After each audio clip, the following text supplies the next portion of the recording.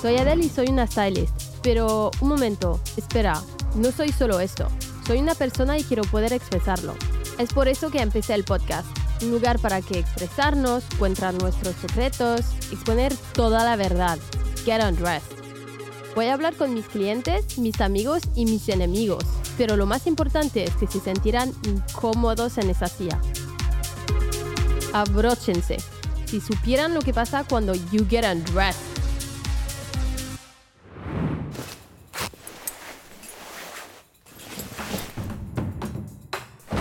Get undressed. Bonjour, bienvenidos a un nuevo episodio de Get Undressed. Hoy en el episodio me acompañará Eduardo Granja, creador de contenido y apasionado de la moda. Originario de Orizaba, Veracruz, desde 2017. 17, sí. Es la mente detrás de la famosísima cuenta de Instagram MEMELAS de Orizaba. En tiempo récord, él logró posicionar a MEMELAS como la cuenta de memes más grande e influyente de México. Y esta influencia ya se ha extendido a todo el mundo. Hoy en el día tiene más de 2.4 millones de seguidores. ¡Wow! Pero lo que muchos no saben sobre Eduardo es que por muchos años fue fashion stylist. Y que aunque no se dedica a esto, la moda no le ha abandonado. Ya he visto el Hermes. Tanto así que actualmente es embajador de la marca Tiffany en México y asiste a los mejores desfiles de la Fashion Week del mundo. ¡Wow! Hola Edu, ¿qué tal? Hola, muchas gracias por invitarme. Estoy muy emocionado de estar platicando. Yo también. Y ¿sabes qué? Es solo la segunda vez que tengo una persona que realmente comparta algo como el styling conmigo en la silla. Entonces, muchísimas gracias. Está increíble, mucho que platicar. Y además a mí me encanta porque normalmente de lo que más hablo es de medios y de memes. Sí. Y me encanta poder hablar de moda, que es como lo que más me apasiona. Entonces, muy emocionado. Speak fashion. Claro. Mira, antes de que empezamos, obviamente sabes que el podcast se llama Get Undressed y el tema es que siempre pido a mis invitados que se pongan una bata para que seamos como reales, que nos quitamos todo el rollo de los looks y todo esto. Súper. Entonces, hagámoslo. Bienvenido de vuelta. Muchas gracias. Tenemos mucho en común, como lo he dicho, porque tú fuiste estilista. Entonces, quería preguntarte qué tal para ti el hecho de ser estilista, cómo fue, cómo trabajabas. Mira, para mí la moda siempre fue algo que fue parte de mi vida desde muy chico. Diría yo que como a los 13 años más o menos me empecé a interesar de forma muy intensa en la moda, ¿no? Entonces, pues cuando tienes 13 años no te dedicas a ello, solamente lo puedes consumir. Claro. Ves los desfiles y ves las revistas y ves las historias y ves a los diseñadores como algo muy aspiracional, algo que quisieras pertenecer, pero lo ves muy lejano. Yo soy de una ciudad muy chica, entonces como que devoraba revistas. Cada que me iba de viaje, no es broma, si iba a algún lugar en Europa me traía 40 revistas en el carry-on cargando. Compraba libros. Era el inicio de YouTube, entonces consumía todos los videos posibles, todos los documentales que podía conseguir en DVD, conseguido de que te lo presta un amigo, lo compras, lo rentas, como sea. Trataba de literalmente devorar moda, ¿no? Sí. Consumirla con mucha ansiedad, con mucha hambre. Y entonces, en cuanto tuve más oportunidad, empecé a venir a la Ciudad de México, a conocer gente de la industria aquí en la Ciudad de México, como a los 16, 17 años. Yo venía de fin de semana de fiesta, venía que a lo mejor era Fashion Week y me invitaban a alguna fiesta. Entonces yo venía y así poco a poco empecé a conocer a más gente de la industria. Para ese entonces yo comencé un blog de moda y era el momento en el que los blogs de moda no tienen nada que ver con lo que son hoy en día. En ese entonces era un posteo en donde tú escribías, ponías unas cuantas imágenes y hablabas de moda. Hablabas de moda, así hacías como un análisis. Era como más periodista Era mucho más periodista, sí. Era mucho más periodista. Y a pesar de que en ese entonces yo no iba a los desfiles, los veía solamente en internet, pues tenías como una opinión. Entonces, de cierta manera, las revistas y los periódicos en México se empezaban a fijar en mí porque éramos muy pocos los que lo hacíamos en ese entonces. Estoy hablando del 2006, 2007. Entonces empecé a hacer amigos en la industria y cuando cumplí 20 años, fui a mi primer Fashion Week en París. Entonces, hoy en día, ir a un Fashion Week en París y entrar a un desfile es algo muy complicado. Se ha vuelto muy masivo. Pero en el 2010 yo lo logré hacer a través de amigos y contactos. Conocí a editores de revistas en México, conocí a editores de GQ en España. Entonces, a través de ellos fue como de, oye, voy a ir a París, quiero estar en esa semana en Fashion Week, ayúdame, ¿qué puedo hacer? Sí, es cierto, era mucho más sencillo. Era mucho más fácil, sí. mucho más fácil. Sí. Había unos camiones de prensa en donde afuera de cada desfile, tú terminabas el desfile, te subías y te llevaba el siguiente desfile. Sí, me acuerdo. Y ahí estaba Susi Menkes y estaban mucha gente de la industria. Entonces yo tenía 20 años, era la primera vez que estaba en ese mundo y era un sueño, un verdadero sueño. Entonces conseguí entradas para varios desfiles. Mi primer desfile fue Louis Vuitton. Ah, muy bien, para un primer desfile. Muy bien, que era una colaboración con Scott Campbell, que estaban todos llenos de tatuajes. Scott, sí. Y fue muy chistoso porque antes de entrar yo al desfile estaban esperando a alguien muy importante que iba a entrar y era Pharrell Williams, que íbamos a saber que 13 años después es el diseñador de Louis Vuitton. Entonces me acuerdo perfecto estar en mi primer desfile de Louis Vuitton, todavía estaba Marc Jacobs, ver llegar a Pharrell Williams y fue como, wow, este es el mundo en el que quiero estar. Definitivamente yo estaba súper flasheado, era como, wow, quiero pertenecer a esto. Llego a México, a vivir a México, regresando de Fashion Week, que era en verano. Llego a vivir a la Ciudad de México para estudiar y empiezo a ser asistente de un stylist, ¿no? De forma muy natural, como que tenía muy pocas materias en la universidad y le dije, oye, te ayudo a planchar ropa y a ir a los showrooms. Y así empecé, estuve muy pocos meses haciendo eso de styling y luego, en ese entonces también no había tanta gente que lo hiciera en México. Entonces, luego de empezar a ser asistente, me buscaron de una revista. Mi primer trabajo como yo solo fue una portada para GQ muy bien. y una editorial para GQ. Entonces tuve a mis 20 años mi primera experiencia en Fashion Week y a mis 21, acaba de cumplir 21, se lanzó mi primer portada con mi primer editorial. ¿Pero entonces, tú sabías que eso no era normal? Totalmente lo sabía. Vale. Estaba súper consciente que no era normal. De hecho, fue como un poco abrumador de decir cómo pasé de nunca haber trabajado en esto profesionalmente a hacer una portada. Y era una oportunidad que en ese momento había en México. Al no haber tanta gente que lo hiciera, pues fue como que la gente confió en mi ojo, confió en mi know-how. Entonces fue como, ok, vamos a hacerlo. Y funcionó en ese momento y había varias personas en ese entonces que estábamos empezando, fotógrafos, maquillistas, que de hecho antes de empezar a grabar estuvimos platicando de varios de ellos, que comenzamos al mismo tiempo. Entonces, varias modelos que hoy en día son modelos internacionales súper importantes, fotógrafos y maquillistas, pues todos empezamos ahí y básicamente estábamos experimentando, ¿no? Y así fue como empecé en el styling y lo hice muchos años, muy feliz, aprendí muchísimo.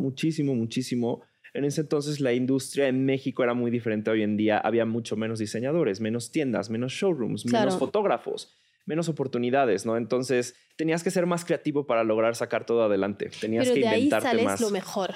Sacas lo mejor. Es donde más aprendes. Sí. Es donde más aprendes. Lo he hablado hoy en día con todas estas personas que mencionamos, modelos y fotógrafos, y todos te dicen, como ahí teníamos que hacerlo en la sala de nuestra casa, con las luces literal. Que teníamos y con el maquillaje que encontrabas, entonces tenías una necesidad de ser más creativo. Entonces era muy interesante, era muy divertido. Pero también es lo que te iba a decir, era muy divertido y era más como, yo me acuerdo cuando empecé y hacía como algo, no sé, salía una editorial, estaba como muy emocionada, ¿sabes? Era como, wow, hoy en el día es muy distinto. Aquí en México las portadas de Condé Nast en ese entonces se imprimían en los autobuses de Reforma. Entonces salía tu portada y tenías lo que habías hecho de trabajo en todo el mes en un camión en Reforma. Entonces era la experiencia de decir, yo hice eso. Eso es lo de Sex and the City con el, ¿sabes? Cuando vas a el bus idéntico. Era como de, me acuerdo que yo llegaba a la universidad, que pues a muchas personas ahí no les importaba y era como, ¿cómo les grito que yo hice eso? ¿Cómo les digo que yo acabo de estar en una portada de una revista y que es mi trabajo, ¿sabes? Entonces, gracias a eso empecé a ir ya más formalmente a Fashion Week y a tener una relación con las marcas de moda más formal. Porque si bien la primera vez que fui, pues fui por mi parte y viendo cómo entraba a los shows, pues aquí ya iba oficialmente invitado. Entonces, fueron años que disfruté muchísimo para una persona que crece soñando con la moda. El hecho de estar en un desfile, en los desfiles de tus diseñadores favoritos. Tuve la oportunidad de ir a desfiles de John Galliano, Karl Lagerfeld en Chanel y infinidad de personas que admiro, que es como, wow, qué tan joven pude tener esas oportunidades. Y creo también que, o sea, yo me acuerdo mi primer desfile de Chanel, que era el del supermercado. Es como te venden sueño. Es un ¿sabes? sueño. Es un sueño. Mi primer desfile de Chanel era uno de alta costura, que había una reproducción de glitter de la Place Vendôme adentro del Gran Palais, que los zapatos prendían luces. Y entonces yo tenía 22 años en ese desfile. Era como, o 21 creo. Era como, ¿qué hago aquí? Estoy viendo a Anna Wintour y estoy viendo a mis modelos favoritas. Y es como, wow. Tenías me acuerdo el imposter syndrome. Llegaba con una sensación. Sí, totalmente. Llegaba con una sensación a mi hotel como me ponía a llorar porque era como que acabo de vivir. O sea, todo lo que durante años vi en internet lo estoy viviendo y era muy abrumador. Era muy abrumador. Era como, wow, ¿qué hago aquí? Años después lo puedes apreciar hacia atrás y es como de las mejores experiencias que he tenido en mi vida. En ese entonces incluso no sé si te daba para disfrutarlo de lo abrumador que es.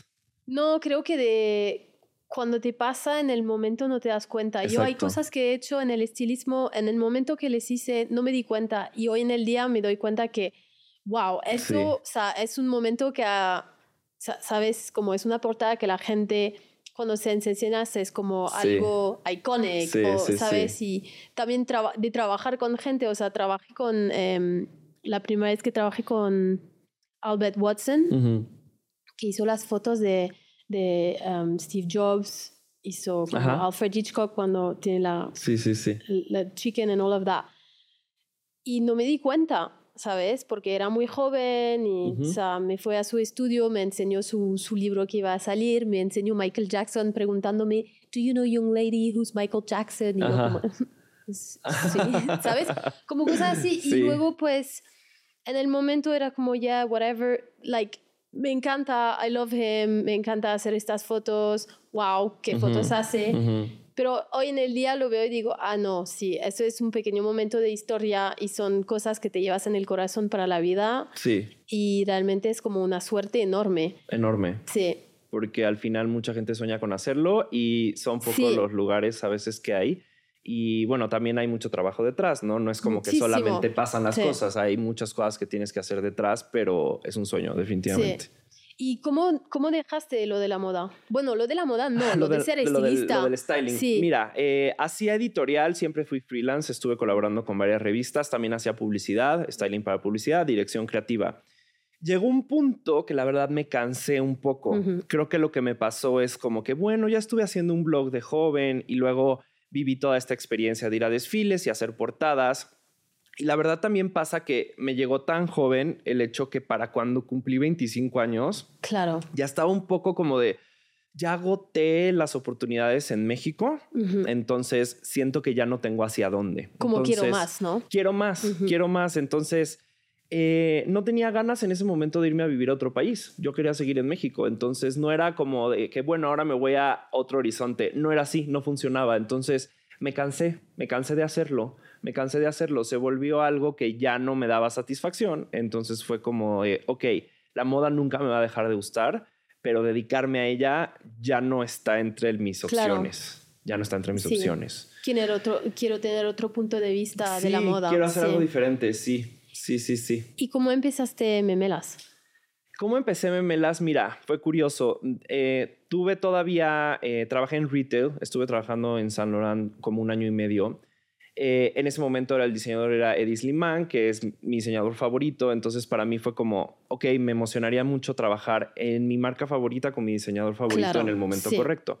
Entonces ese era otro rubro de la moda que no había experimentado, que es retail, ¿no? Entonces fue como, ok, voy a darme esta oportunidad, voy a hacer... salvaje. Muy. Yo trabajo un poco, salvaje. Muy, pero siempre digo que la verdadera magia de la moda pasa en retail, porque el verdadero éxito de los diseñadores es lo que se vende en las tiendas. Sí, muy cierto. Entonces, un diseñador puede ser exitosísimo al ojo creativo de las personas, pero si no vende en la tienda es otra historia. Entonces, cuando trabajas vendiendo la ropa directamente, es muy divertido, es muy intenso, es muy demandante, pero lo disfruté mucho estar ahí. Y justamente lo que pasó es que lo mismo, también me cansé. También dije, ok, es otro lado de la moda, ya lo experimenté, está muy divertido, pero no quiero más. Sí. Entonces me salí de ese trabajo y todavía tuve como un ligero empuje. Fui a los desfiles otra vez en París, como por una última emoción. Quiero ver si me sigue emocionando tanto. Fui de parte de Vogue México para documentar los desfiles en París y escribir sobre ellos, y fue muy emocionante. También tuve la oportunidad de ir a desfiles que anteriormente no había ido. Pude ir a Comme des Garçons y pude ir a hacer cosas increíbles. Entonces fue muy emocionante, llegué, escribí del tema y todo, pero no fue suficiente como para decir, sigo en esto. Entonces, en ese tiempo en el que dejé de trabajar en moda, yo siempre fui una persona que me han gustado mucho los memes. Siempre fui el de los memes. Siempre fui el que agarraba las fotos más desfavorecidas de mis amigos y les hacía un meme, lo subía a Facebook en ese entonces, que en ese entonces había mucho esto que todo el mundo etiquetaba en Facebook, Sí, entonces sí. tenías todo tipo de fotos Sí. de las personas, de un día de fiesta, bla, bla, bla. Y subías como 45 fotos de la fiesta, no una foto, Exactamente, ¿sabes? subías un álbum con Sí. muchas fotos y en blanco y negro y Sí. volteadas, entonces yo agarraba esas fotos y siempre me estaba burlando y así, ¿no? Y en grupos con tus amigos te empiezas a burlar. Publicaba muchos memes en Facebook, en mi cuenta personal. Y lo que me empezó a pasar es que me dio pena que me siguiera toda mi familia. Como que yo decía, ay, ya no quiero que estén viendo los memes que publico, porque pues publicaba todo tipo de memes con mucho humor. Entonces decidí que mejor, en ese entonces no se usaban los memes en Instagram. Instagram era una aplicación donde todo era muy bonito, todo eran muebles, decoración, ropa, plantas y todo era muy bonito. No veías con memes. Mucho filtro. Todo mucho filtro, muy editado, muy cuadrado, muy así. Y entonces yo dije, voy a abrir una cuenta de memes en Instagram para quien quiera seguir viendo los memes que yo hago y publico, ¿no? En Facebook. Y eso hice. Yo abrí mi cuenta en Instagram de memes y empecé a darle de forma seria, pero no de forma profesional. No era mi trabajo. Claro, o sea, era un hobby, ¿no? Era un hobby. Yo lo hacía, me divertía y todo, pero no era mi trabajo. Todavía tuve mis dudas, cerré la cuenta 2 veces diferentes. ¿Por qué la cerraste? ¿Porque era como, no quiero hacer esto? ¿O porque gente estaba como, what the fuck? La cerré porque un día fui a un bar y alguien me presentó a otra persona y me dijo, él es el de los memes. Pero en ese entonces yo no me dedicaba a eso. Entonces, como decir, ay, ya soy el de los memes y ni siquiera me da dinero esto, porque soy el de los memes. Sonaba muy informal. Sonaba como que a lo mejor yo tenía un futuro profesional en otro lugar y quería ser el de los memes. Entonces lo dudé, cerré la cuenta. Después de unos días como que dije, ay, pero sí lo disfruto, o sea, sí me diviertes publicar memes, lo voy a volver a hacer. Lo volví a abrir, la cerré 2 veces, la volví a abrir y una vez que esa segunda vez que la volví a abrir, ya se había hecho un nombre, ya se había hecho una idea a nivel local, a nivel de la Ciudad de México, como hay esta cuenta de memes que tiene este humor muy específico. Entonces simplemente dije, ok, lo voy a hacer, no me da dinero, pero lo voy a hacer y voy a ver qué pasa. O sea, empezaste como, ok, esto ya no va a ser un hobby, va a ser algo profesional y quiero empujar un poco para ver lo que pasa. Sí. No sé cómo, pero ya lo voy a hacer más en serio, más enfocado. Entonces, así pasó muy naturalmente. O sea, pasó de ser un hobby a ser una profesión básicamente sin que me diera cuenta. Claro. O sea, de pronto cuando me di cuenta, la cuenta empezó a crecer y fue como, ok, empiezo a tener la atención de los medios, empiezo a tener la atención de la gente. Los medios empiezan a hablar de la cuenta, entonces aquí ya hay un futuro. Y ahí fue cuando ya dije, ya voy a ir con todo a hacerlo de forma seria. Entonces, ¿qué tanto hay de Edu y qué tanto hay del otro personaje en la cuenta? Mira, al inicio quizá había mucho más mío. Incluso yo era más dinámico en el sentido en el que yo publicaba historias hablando yo o haciendo ciertos chistes o así.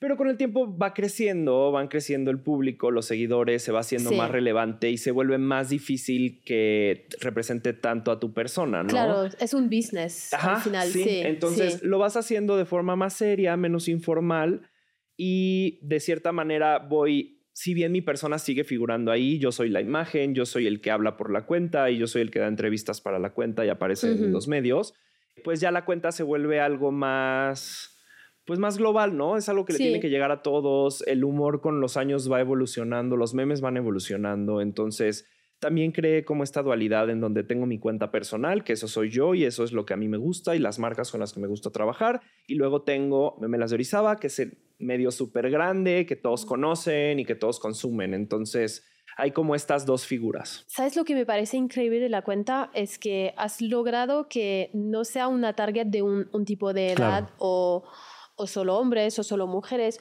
o solo Latinoamérica, ¿sabes? Es muy global. Claro. Y eso me parece, es muy difícil. Pues lleva un tiempo realmente. Al inicio era mucho más local. Al inicio eran chistes y temáticas mucho más locales, que entendías solo si eras de la Ciudad de México o de México. Y precisamente con el tiempo empecé a entender. Me sigue gente de muchos países de habla hispana. Me sigue mucha gente que vive en Estados Unidos. Me sigue gente incluso que habla español y viven en Europa. Entonces, tengo que tener algo mucho más universal para que le llegue a todos y lo entiendan todos. Y precisamente creo que eso es lo que con los años se fue definiendo. El contenido hoy en día está hecho para que le pueda llegar a todo mundo. Incluso si es un tema más local, que sea algo de que, aunque sea local, que lo entiendan todos. Entonces sí, eso pasó. Y también es como, a ver, te lo estaba comentando antes. Sí. Yo con amigos nos vamos hablando por memes, ¿sabes? Sí. Y es como, también es una forma de terapia. O sea, incluso ayer en la noche, después de trabajar, me pongo al Instagram y miro memes para reírme, porque es como, pues te sientes mejor. Entonces, tú sabes, cuando haces los memes, estás pensando, sí voy a, de una forma, a ayudar a la gente y como hacerle sentir mejor, como darle ¿cómo se dice? To divert yourself, un respiro y todo. ¿Lo piensas en esto o no? Totalmente lo pienso. Y lo empecé a pensar. Es una forma de terapia realmente. Sí. Siempre digo que es una terapia grupal. Sí. Es como, porque tienes varias cosas. Lo envías a amigos, puedes comentar y ver quién comenta y puedes ver los likes. Entonces es como, tal persona también lo vio, también lo sintió, también reaccionó. Siempre digo eso, que es una terapia grupal. A ver, lo que empieza a pasar es que al inicio tenía mucho feedback de la gente. La gente me escribía muchos mensajes. No sabes cómo me ayudas a mi humor, a desconectarme al final del día, a darme cuenta que cosas que publicas son cosas que a mí también me pasan. Entonces, con el tiempo te vas dando cuenta. De repente cuando te cuestionas por qué lo hago, pues esa es la razón por la que lo haces. Porque la gente le divierte mucho, los distrae, los entretiene. Entonces, eso es el motor de por qué se sigue haciendo. Pero es un peso también. Sí, totalmente. O sea, con el tiempo vas aprendiendo ciertas lecciones de que tienes un público grande, tienes una responsabilidad, porque cualquier cosa que publiques puede tener una consecuencia en lo que piensan las personas, lo que sienten, ¿no? Entonces, constantemente, cada que voy a decidir si publicar algo o no, tengo eso en mente. Es como, ¿es algo que sirve para reírse a todos o es algo que va a causar otra sensación que no quiero? Claro. O sea, solo quiero que te distraigas, te diviertas y pases un buen momento. Entonces, lo que dices de las relaciones es algo muy cierto. Hoy en día, por ejemplo, ha habido un cambio en el algoritmo de Instagram, que es que antes la gente quizás se mencionaba mucho en los comentarios, etiquetabas a tus amigos, pero se ha visto que ha habido un crecimiento en que lo envías a un chat, se lo envías directo a una persona e interactúas en privado. No interactúas ya tanto en público porque eso lo ve todo el mundo. Y eso se sabe oficialmente. Apenas estaba viendo una entrevista con el CEO de Instagram que platicaba eso. Decía, las interacciones que más han crecido han sido en privado, ya no tanto en público. La gente ya no le ha dado tanta importancia a estar hablando en los comentarios como estar hablando en privado. Entonces, sé, porque me lo dice la gente y me lo dice mi familia y me lo dicen mis amigos, es cuando estás ligando con alguien le mandas un meme. Cuando tus amigos les pasó algo, les mandas un meme. Cuando en el trabajo tienes un compañero con el que haces cierta conexión, le mandas un meme. Entonces, también siempre tengo mucho esa temática en mente para lo que publico, de decir, ok, esto le va a gustar a la gente que está en una oficina. Esto le va a gustar a la gente que está saliendo con alguien. Esto le va a gustar a la gente que está hablando con sus papás, ¿sabes? Como que constantemente lo tengo muy y tienes consciente. Como, o sea, obviamente todos tenemos en nuestro trabajo un momento en la vida donde te ha marcado mucho a alguien o, ¿sabes? Tú tienes como un meme que has posteado que es como, this one is like my one. O una historia con alguien que te mandó un mensaje y es como que siento que te ha ayudado de una forma que realmente, o sea, me voy a acordar toda la vida. Constantemente tengo esos momentos, pero no tengo uno que mencionarte y te voy a decir por qué. Hoy en día publico entre unos 6 y 9 publicaciones al día, pero es que cuando yo empecé publicaba 45 al día. Publicaba muchísimo, sí. ¿Pero cómo lo haces? O sea... Porque al inicio la gente me decía, quiero cantidad, quiero ver muchos memes. Como tú dices, llegar en la noche a tu cama y sentarte y ver muchos memes. Pero al haber cambios en el algoritmo, eso dejó de funcionar. Si tú publicas 40 cosas hoy en día, no las va a ver ni Dios. Entonces tienes que ser más selectivo en lo que publicas. Entonces ha habido muchos esos momentos clave, que algo pasa en la cultura, que algo pasa socialmente en México y que hay un meme que te llega, ¿no? O que hay algo que la gente me envía que me llega, o que hay algo que publican los medios que me llega. Ha habido muchos momentos. Pero el internet va tan rápido y son tantas las publicaciones que no tengo uno que mencionarte. O sea, han sido muchas situaciones las que han sido así, realmente. A ver, o sea, igualmente sigues posteando muchísimo al día, porque yo veo lo que cuesta hacer contenido, es, o sea, súper duro. ¿Cuál es el proceso creativo que tienes? El proceso creativo Es bien complejo de explicar. Porque es mucho research, ¿no? Mucho. Sí. Ese es el punto clave. Cuando estás en cualquier cosa de internet, de creación de contenido, tienes que estar todo el día monitoreando lo que está pasando en internet. Tienes que ver un poco de noticias, tienes que ver un poco de todas las redes sociales, un poco de cuál es la conversación, cuáles son las noticias relevantes, si Claro, esas y la noticias cultura, sí. se están traduciendo a memes o no, si es una cosa que está pasando en otro país, es relevante publicarlo en forma de memes o no. Todo el tiempo tienes que estar en eso. Entonces, pues tengo un consumo de redes sociales alto, obviamente, y el proceso creativo va cambiando todo el tiempo porque los memes cambian, el humor cambia, las reglas comunitarias de Instagram cambia, todo cambia, pero ya es algo que ya tengo entendido de forma muy natural. Ya despierto y ya lo hago muy, muy fluido, lo hago súper fluido. O sea, tengo por un lado la búsqueda de memes constante, la creación de memes constante. Tengo por otro lado la creación de campañas publicitarias, que esa es la parte más importante del trabajo. Eso es lo que te quería preguntar después. Entonces, hoy en día me atrevo a decir que todo lo que gira alrededor de los memes es algo muy natural para mí. Lo hago súper fácil, lo hago muy fluido, muy rápido.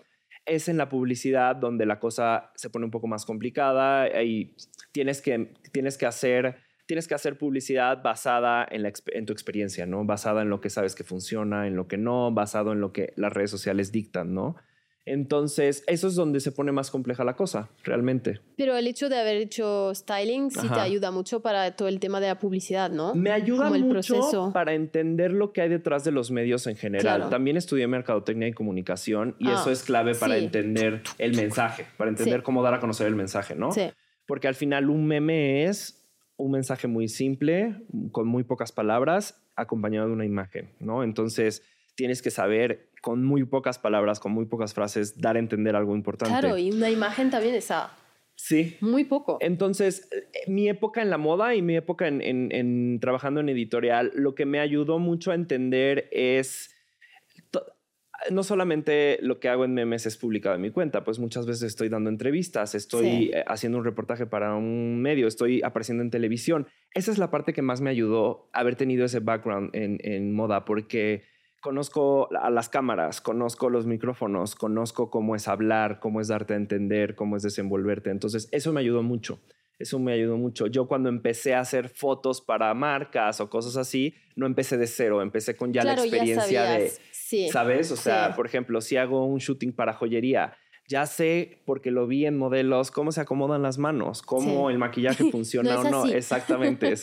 Entonces, toda esa experiencia me hizo que hoy las cosas me fueran más fáciles. Yo veo hoy en día como ciertos creadores de contenido, una vez que se tienen que enfrentar a los medios, a las cámaras, pues les cuesta trabajo. No es lo mismo tener tu teléfono en tu baño para grabar que estarle hablando a una cámara profesional. Es que no tiene nada que diferente. ver. Y también creo que el hecho de, o sea, lo que veo mucho, porque trabajo mucho con influencers como estilista y veo muchas veces gente, les ves en las redes y están como súper outgoing y todo, pero luego llegan al shoot y están como muy shy y siempre me dicen, es que no es lo mismo, porque yo estoy en mi habitación solo o sola, hago mi contenido, me siento muy cómodo y al final, o sea, todo el hate que recibo en las redes sí me toca, pero no me toca tanto porque realmente hay una pantalla, ¿sabes? Es muy aparte, claro, pero luego llego al shoot, hay mucha gente alrededor porque, o sea, lo sabes mejor que nadie, cuando estás en un shoot comercial no son 3 personas, son 50. Es todo un equipo, Y de ahí llega una persona y me dice, pues esto no me gusta cómo lo haces, y no sé qué, y de repente están como, wow. Tantas miradas. Me siento mal, sí, exacto. Entonces... eso es lo que me ayudó de tener mi experiencia en haber estado en los medios de una forma behind the scenes, allá una vez cuando estás enfrente. Eso me ayudó mucho. Entonces, pues ya todo el proceso del trabajo... Hoy en día también han pasado 7 años desde que empecé a hacer memelas. No es lo mismo... O sea, es un business enorme ahora. No es la misma respuesta a la que tengo hoy en día, a la que hubiera tenido hace 4 años.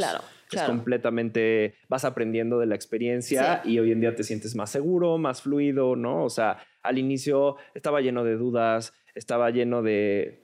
¿Por qué lo hago? ¿Lo sigo haciendo? ¿Cuánto va a durar? No sé qué. Y una vez que se establece ya lo ves más como...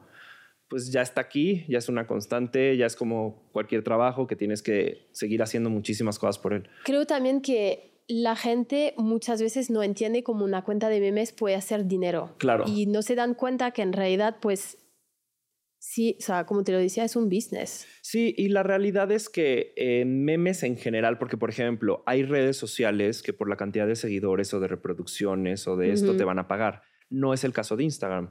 En Instagram normalmente es una plataforma donde, si bien hoy en día ya hay una estructura para poder generar dinero interno en Instagram, eso está empezando apenas. No es como otras redes sociales como YouTube o como Facebook que te pagaban por reproducciones y por publicidad. Instagram es muy diferente. Instagram es una plataforma que te da todas las facilidades para tú crear contenido, pero ya el dinero, digamos, lo tienes que buscar tú. Claro. Tú tienes que hacer las ventas de tu contenido. Parte, sí. Ajá. Entonces, la verdad en ese aspecto, y es lo que más me entretiene hoy en día para seguirlo haciendo, he tenido la oportunidad de trabajar con las marcas más grandes, no solo de México, sino realmente del mundo. Entonces, sí. Marcas de tecnología, marcas de comida, marcas de consumo muy masivas, que es increíble cuando confían en ti para tú crear contenido para ellos. Y la verdad es que eso ha sido como una maestría para mí. La cantidad de cosas que he aprendido de dedicarme a eso ha sido increíble, porque al final, pues, es lo que te decía, es más o menos lo que estudié, es comunicación, es publicidad, es medios. Entonces... Sí. Ha sido increíble la oportunidad de ver el proceso de cómo funciona la publicidad, cómo las marcas se van desarrollando, cómo crear una campaña desde cero, ¿no? O sea, hay campañas que las puedes armar muy fácilmente en 2 días y hay campañas que nos llevan meses de planeación. Sí. Entonces, sí, efectivamente, la gente no sabe cómo monetizar una cuenta de memes. Normalmente lo ven por fuera y no entienden, pero así se monetiza una cuenta de memes realmente.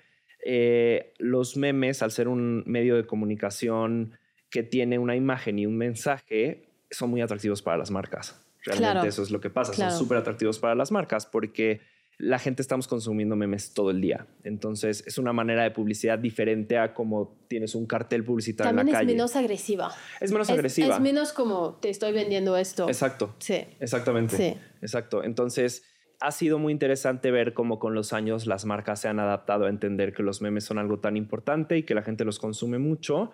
Entonces, ver cómo hace unos años las marcas a lo mejor te buscaban con cierta duda de cómo deberíamos hacer memes, cómo deberíamos estar trabajando, ¿no? A hoy en día que ya están muy seguros de queremos memes, ya sabemos cómo funcionan, vamos, ya son parte de nuestra comunicación. Y ahora, bueno, eres embajador de Tiffany o Tiffany, no sé cómo se dice aquí. ¿Eres embajador como Memelas o como Edu?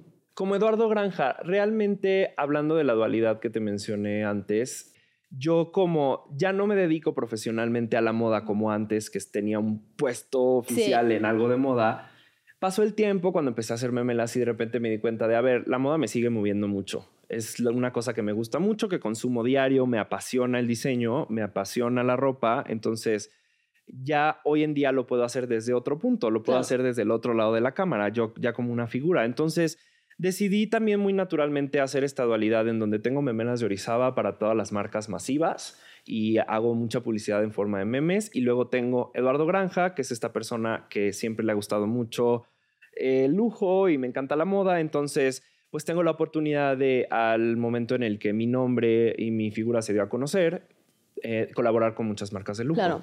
Entonces, ha sido increíble como esa nueva etapa de mi colaboración con Moda. Sí, justamente cuando ya las marcas se fijan en ti para pues representar sus productos, representar su ropa, invitarte a eventos, ya es como de, ok, después de unos años que ya la moda no me movía tanto, otra vez me voy a mover mucho. Claro. Entonces, otra vez ya tengo como ese motor de, ay, me emociona muchísimo de nuevo, ¿sabes? Me encanta. ¿Y cuál es tu estilo personal? ¿Cuál es mi estilo personal? Soy un poco clásico de cierta forma. Me doy cuenta que cuando me gusta algo, me gustan los clásicos de las marcas mucho. Me gustan las piezas que tienen mucha historia detrás. Íconos. Me gustan todos los iconos. Y al final, si bien siempre estoy pendiente de los nuevos diseñadores, las nuevas tendencias y qué está pasando, me doy cuenta que mi estilo con los años se va definiendo más hacia los mismos colores, los mismos cortes, los mismos diseñadores. Compro la misma cosa de 3 marcas distintas en el mismo color y luego es como... La cantidad de botas negras que tengo, la cantidad de camisas blancas, la cantidad de sacos, no sé qué. Pero es con lo que vas estando cómodo con los años, ¿no? Sí. Entonces, también colecciono ropa, lo cual hace que mi estilo personal de lo que yo me pongo día a día sea uno, pero también colecciono ropa, entonces me doy la oportunidad de a veces comprar cosas que no son necesariamente los colores que más me gustan o el corte que más me va. Es algo para coleccionar. Entonces, me gusta tener la oportunidad de comprar las piezas de diseñador que más me representan o que más significan algo para mí. Y aunque no las use, el hecho de tenerlas y como resguardardas me parece algo súper emocionante. Son tesoros. Son tesoros totalmente. ¿Cuál es tu diseñador preferido? No tengo un diseñador preferido, más bien la respuesta se divide entre varios. Creo que el diseñador que más representa mi estilo personal es Eddie Slimane en todas sus épocas, en su época en Dior, en su época en Saint Laurent y en su época actual en Celine. Es el que más me representa cómo me quiero vestir yo. Entonces, sí está en mi top 5 definitivamente, pero me gusta mucho Dries Van Noten, me gusta mucho Raf Simons, me gusta mucho Rei Kawakubo, me gusta mucho Hermès, Veronique, la diseñadora de Hermès, que va a cumplir más de 30 años en la marca. Se me hace increíble. Creo que es una diseñadora que siempre le da a los clientes lo que quieren exactamente y por eso lleva ahí tantos años. Entonces me gusta en general Hermès como marca, Veronique como diseñadora. Y también me gustan muchas cosas que de cierta forma son un poco andróginas. Me gusta mucho la ropa de Chanel, ¿no? Que es muy difícil que a los hombres nos quede por el tema de las tallas, pero siempre estoy tratando de buscar ciertas piezas. También consumo muchas bolsas que son originalmente de mujer, que hoy en día eso se ha borrado mucho, unisex, ¿no? Hoy en día ya se ha vuelto más que todos los hombres consumimos cosas que originalmente eran de mujer, ¿no? Y creo pero eso ya se ha acabado mucho. Pero también es como una bolsa, para mí es como, ¿cómo se dice? Like it elevates the look, ¿sabes? Pues puedes tener como un look muy sencillo, pero si tienes zapatos bonitos y una bolsa bonita, ya estás. Sí, yo me acuerdo hace 15 años cuando era muy, muy chico, entraba a una tienda a la zona de la ropa de mujer y siempre se me quedaban viendo como, ¿estás viendo para alguien más? ¿Te podemos ayudar? ¿Qué quieres? Y yo muchas veces hasta con cierta pena era como, no, pues es para mí. O sea, quiero probarme algo y es para mí, ya sabes.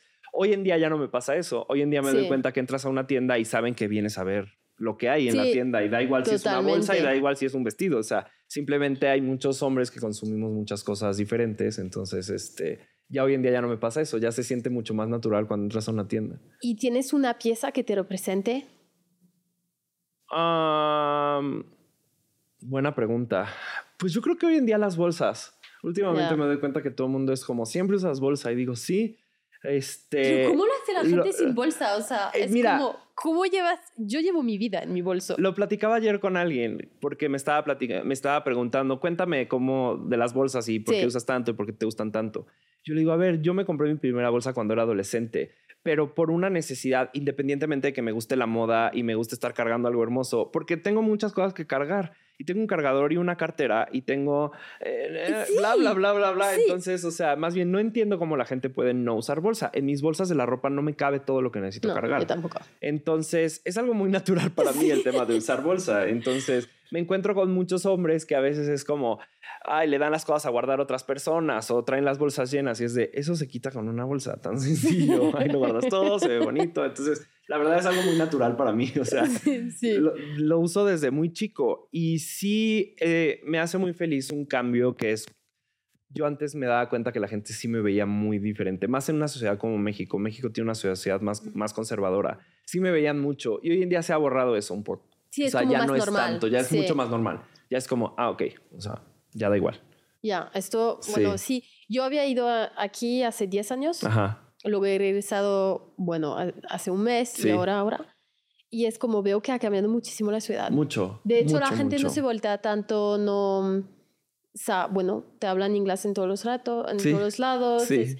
Todo ha evolucionado muchísimo. Sí, mucho. Y es una ciudad que siempre ha sido increíble. Esta es una ciudad que desde hace décadas y décadas ha sido una ciudad espectacular en muchos aspectos. Pero hoy en día, pues está súper de moda. Entonces, mucha gente que no la tenía tanto en la mira, lo están descubriendo y es increíble. Ok, te voy a hacer unas rapid fire questions. Me tienes que contestar como al instante. Ok. ¿Listo? Una tendencia de moda que jamás usaría. Muchos colores. ¿No Crocs? No. Para mí es Crocs. No. Soy como... No. Un antes y un después en tu vida. MEMELAS ORIZABA. ¿Tu talento oculto? Tengo una memoria que guarda muchos datos. Inútiles, pero datos. Limitless. Ajá. Me encanta. Muchos. Un consejo de moda que te dieron alguna vez. Que no te lo tomes en serio. Ay, me encanta esto. Que no te lo tomes en serio. Sí. No Muy sirve cierto. de nada que te lo tomes en serio. Es como, sé profesional, Sí. hazlo lo mejor posible, pero no te lo tomes en serio porque lo dejas de disfrutar. Sí. O sea, Sí. no importa, es ropa. Es ropa. Hazlo muy profesionalmente. Sé el mejor cumplido en tu trabajo, pero no importa. Muy cierto. Lo que está en tu basket para comprar, como en tu lista de compra. Muchas cosas de la última colección de Raf Simons, porque ya va a cerrar su marca. Claro, entonces the collection. ¿Tu pieza favorita de ropa? Un abrigo de John Galliano para Margiela, que es como todo deconstruido con mucho tul por todos lados. ¿Blanco y negro? No, verde y rojo, que fue el que usó Harry Styles en la portada de Vogue. Ese. Y si podrías, ¿cómo se dice? If you could steal the closet of someone, si podías robar el armario de alguien. Sería el de Mary Kate Olsen. Ah, sí. Pues... No para usarlo, solo para olerlo. The Row, soy súper fan de The Row. Súper fan. Súper fan. Crecí con ellas, entonces. Yo también. Entonces es como... Y Ashley acaba de tener bebé, sí, entonces Otto, fue todo súper emocionante lo vi para mí. En el lift hoy, yo como... Para mí fue súper emocionante, como es si como la conociera. si les conoces. Exacto.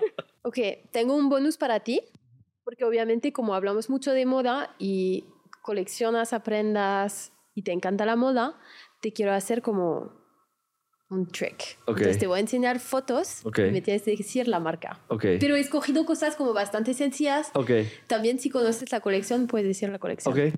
Perfecto. ¿Listo? Chanel Spring Summer 1993. 5. Creo muy bien. Bueno, este va a ser... Tuve ese saco en mis manos, el amarillo específicamente. Esto es Margiela. Por eso te preguntaba lo del abrigo. 2018. Sí. Sí. Por eso te preguntaba lo del abrigo. Dije, ay, no. Sería un sueño tener ese. Sería un sueño. Comme des Garçons. La colección podría ser... Tengo que mirarlo yo también. 2022. 2018. Bueno, casi. ¿Sabes qué? De la colección de 2022 se parece muchísimo. Es tan complejo eso porque es como... Oh. Bueno, has pasado. Like you passed. Muy bien. Me alivia. Oye, muchísimas gracias por hoy. Muchas gracias a ti. O sea, de verdad un placer hablar de moda, hablar de memelas, o sea, conocerte y ver, o sea, the 360 de la persona. Claro. Me encantó. Ay, muchísimas gracias. Fue un placer platicar. Y no siempre me invitan a hablar de moda, entonces ¿sí? Me encanta. Yo estaba como, es que quiero hablar de moda con él. ¿Será que sea posible? Quisiera hablar más de moda en general. Yo, o sea, es como que hablo de moda en mi vida diaria, pero no en los medios, ya sabes. Entonces me encantaría que me invitaran más a hablar de moda. Pues ya sabéis. Así que por favor. Muchas gracias. Muchas gracias a ti. ¿Dónde te podemos encontrar? Ok, mis redes sociales, mi red personal es @EDUARDOGRANJA en Instagram y Memelas de Orizaba es @Memelas de Orizaba en Instagram también para quien no lo sigue. ¿Y qué viene para ti? ¿Qué viene? Pues seguir en esto. La verdad es que ha sido como una montaña rusa que no para, entonces... Conquistar el mundo. Seguir creciendo. Sí. Creo que una de las metas de las redes sociales es seguir llegando a más personas, entonces quiero seguir creciendo. Muchas gracias. Gracias. Eduardo es una gran persona. Me encantó hablar de Memelas de Orizaba, pero también me encantó hablar de moda con él porque fue estilista. Y es increíble lo que es de tener una cuenta como esta y de crear un universo que inspira a todo el mundo, pero también que es una forma de terapia para todo el mundo también. No veo la hora que la vean. Espero que os guste y que aprendéis cosas sobre él. Nos vemos en el próximo episodio. Mientras tanto, pueden seguirme en mi Instagram @adelecani para más contenido de Get Undressed. Au revoir.